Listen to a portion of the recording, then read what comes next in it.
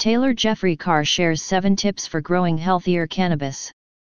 As most cannabis cultivators will attest, managing a successful growing operation requires monitoring several variables and tracking each closely.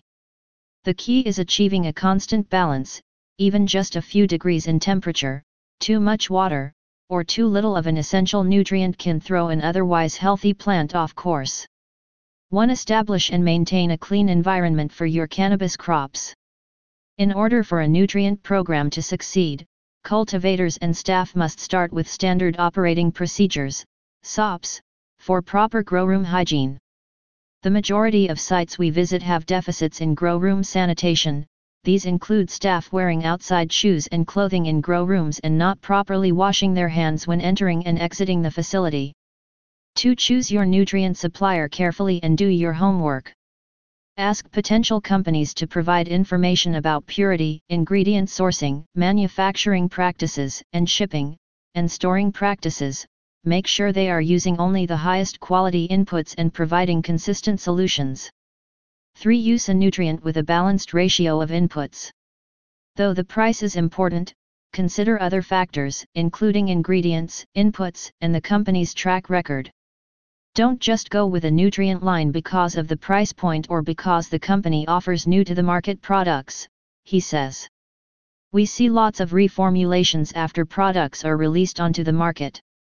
Stick with manufacturers who have experience and a proven track record of delivering high-quality inputs. 4. Mix and apply nutrients and supplements correctly. See a lot of growers brewing teas with bat guano and other manures incorrectly, experts say. These concoctions are watered into the soil and often sprayed on the plant itself.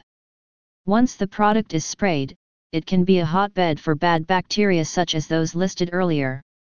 These bacteria, which are harmful to humans, can persist from a vegetative stage through the end of flowering and even remain after drying and curing. 5. When problems arise, diagnose and simplify. When cannabis shows signs of stress, it's often something other than nutrients affecting crop performance. Many problems stem from imbalances in environmental conditions or improper irrigation. Check lighting, temperature, relative humidity, vapor pressure deficit, and CO2 first before investigating a nutrient program, and keep detailed cultivation records.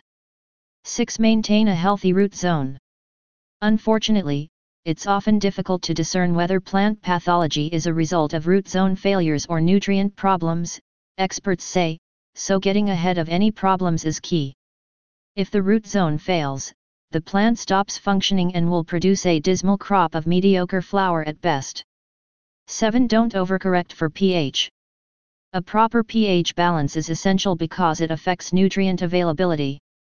Because growers know how crucial this factor is, experts say many overcorrect when they see any slight changes in levels. One of the biggest mistakes that new and old growers alike make is chasing incoming pH and outgoing pH.